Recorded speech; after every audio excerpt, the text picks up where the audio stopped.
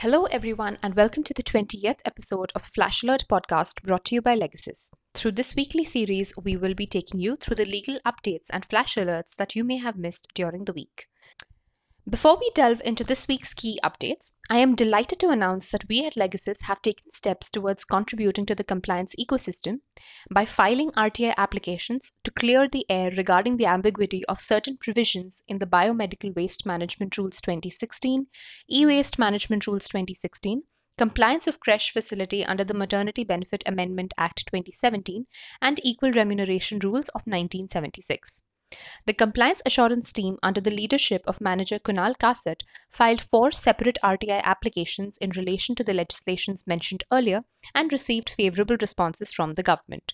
For further details, please visit our LinkedIn page for detailed articles on the same. Let us now look at the key developments of the past week. Nearly a week after the government announced reinstating retail and wholesale trades under MSME classification, the Reserve Bank of India has now written to banks to include both these categories for priority sector lending.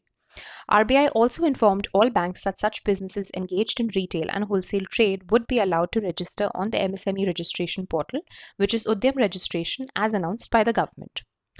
The Reserve Bank of India has issued an advisory to banks and other RBI-regulated entities emphasizing the need for preparedness for the transition away from London Interbank Offered Rate, also known as LIBOR.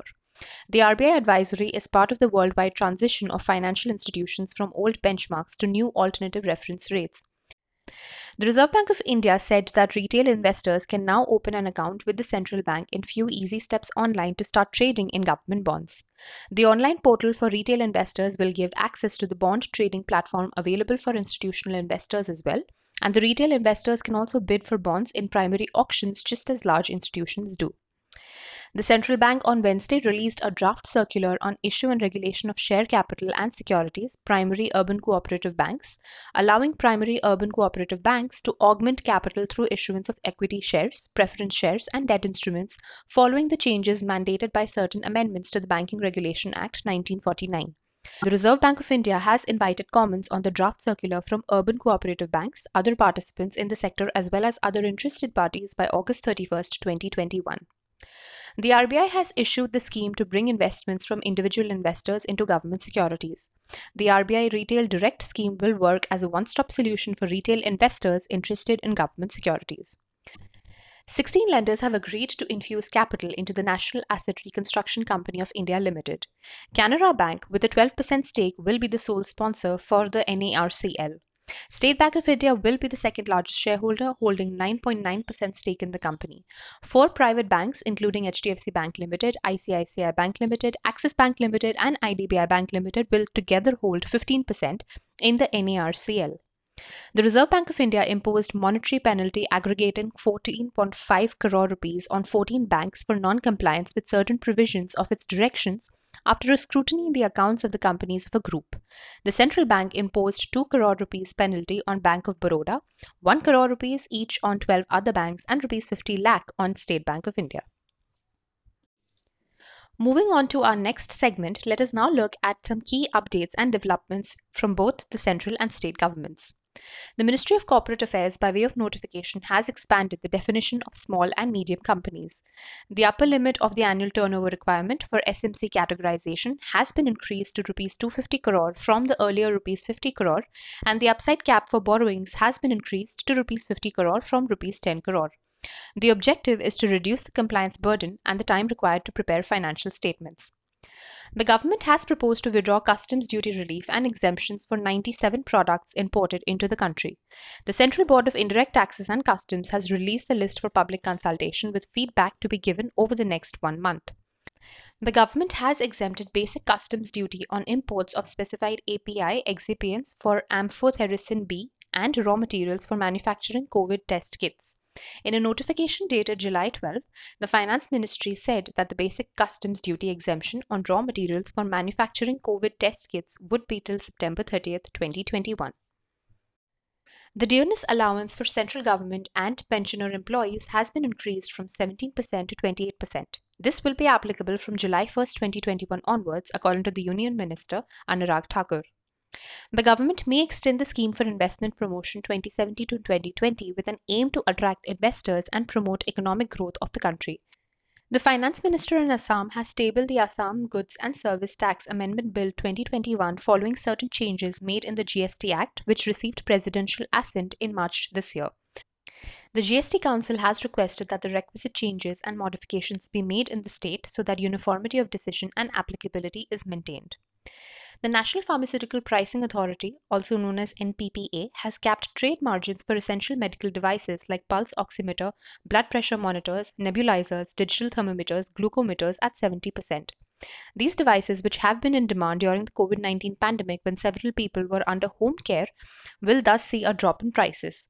The revised prices will come into effect from July 20th onwards, and the National Pharmaceutical Pricing Authority has said that the capped trade margins will remain in force up to January 31st, 2022, or until further orders, whichever is earlier. Let us now move on to the next segment where we'll be looking at some taxation updates. The Central Board of Direct Taxes has notified new rules for computation of short-term capital gains and written down value where companies have obtained depreciation on goodwill. The government amended the Income Tax Act through the Finance Act 2021, disallowing goodwill to be treated as an intangible asset and denied depreciation benefit on this. Accordingly, businesses have to remove goodwill from the block of asset as on 1st April 2020. The Central Board of Direct Taxes, while addressing the technical glitches being faced on the new site, said that as many as 24,781 responses have been received on the e-proceedings functionality and about 40,000 ITRs are being filed daily on the new IT portal. The Kerala Authority on Advanced Ruling has ruled that 5% GST is payable on marine engines and its spare parts being part of the fishing vessels. In a significant ruling for the doctors and hospitals, Mumbai Bench of Income Tax Appellate Tribunal held that the payment made by Assisi Hospital to certain consultant doctors would require deduction of tax at source under Section 194J of the Income Tax as applicable to professional payments and not under Section 192 as applicable to salaried employees. The Customs, Excise and Service Tax Appellate Tribunal has held that a service recipient cannot be fastened without any liability to pay tax. Also, tax will be paid only when the service has been rendered. Central Board of Indirect Taxes and Customs stated that the BRICS nations are gearing up for closer ties in cross-border trade to help reduce red tape and access advanced information about shipments reaching their shores for a more effective check on tax evasion. Customs chief from Brazil, Russia, India, China, and discussed a deal on the mutual administrative assistance in a meeting on 8th July 2021. In a major relief to Resident Welfare Association, members across middle and high-end housing societies, the Madras High Court has ruled that the goods and service tax is applicable to monthly maintenance amount exceeding Rs 7,500 only and not on the full amount.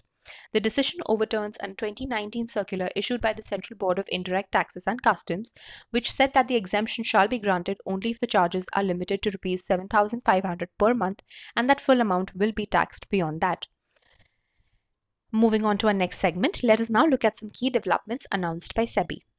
SEBI has relaxed the advance intimation requirement for exchanges for carrying out modifications in the contract specifications of commodity derivatives contracts. The move is aimed at bringing in uniformity while giving effect to the contract modifications so that they have the desired impact and the modified contract represents a healthy replica of the physical market. SEBI has revised rules on valuation of debt securities with multiple put options. SEBI said that if the put option is not exercised by a mutual fund while exercising the option would have been in favor of the scheme, a justification for not exercising the put option should be provided. With this, we now move on to our next segment where we look at some important decisions taken by the Supreme Court and other courts during the week. In compliance of the order of Supreme Court of India dated April 16, 2021, passed in the matter of expeditious trial of cases under Section 138 of Negotiable Instrument Act 1881, the Chhattisgarh High Court issued a practice direction. As per the directions, the magistrates having jurisdiction to try offences under the Negotiable Instruments Act 1881 shall record cogent and sufficient reasons. The National Green Tribunal has refused to entertain a plea seeking to review its order directing the Telangana Pollution Control Board to recover Rs 1.55 crore penalty from pharmaceutical companies for causing pollution in the state. A bench headed by NGT chairperson Justice Adarsh Kumar Goel declined the contention of the pharmaceutical companies that they should be heard by the tribunal as per principles of natural justice, stating the plea to be a farce. The Supreme Court has upheld the legal validity of SEBI's Securities and Exchange Board of India rules on closure of debt fund schemes, which mandate that scheme can be shut down only if majority of the investors agree. The court noted that the consent of the unit holders is to be obtained post publication of notices. A two-judge bench of Justice S. Abdul Nazir and Justice Sanjeev Khanna held that Section 11B of the SEBI Act allows the market regulator to intervene in case of violations and wrong decisions taken by trustees to wind up any scheme. In our last segment, we will now look at some miscellaneous updates. Retirement Fund Manager Employees Provident Fund Organization may start investing a portion of its annual deposits in infrastructure investment trusts. The move could not only help boost India's investments in infrastructure but also expand the scope of the EPFO's investment basket beyond bonds, government securities, and exchange traded funds.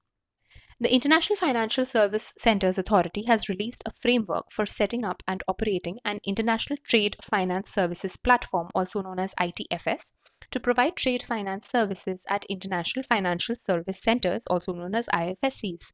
The framework will enable exporters and importers to avail various types of trade finance facilities at competitive terms for their international trade transactions through a dedicated electronic platform. This brings us to the end of this week's podcast. Thank you all for listening in with us. If you liked today's episode, please do subscribe and tune in every Friday for more such updates. Please do also feel free to write into us with your comments or suggestions for today's episode. We hope you have a wonderful weekend ahead.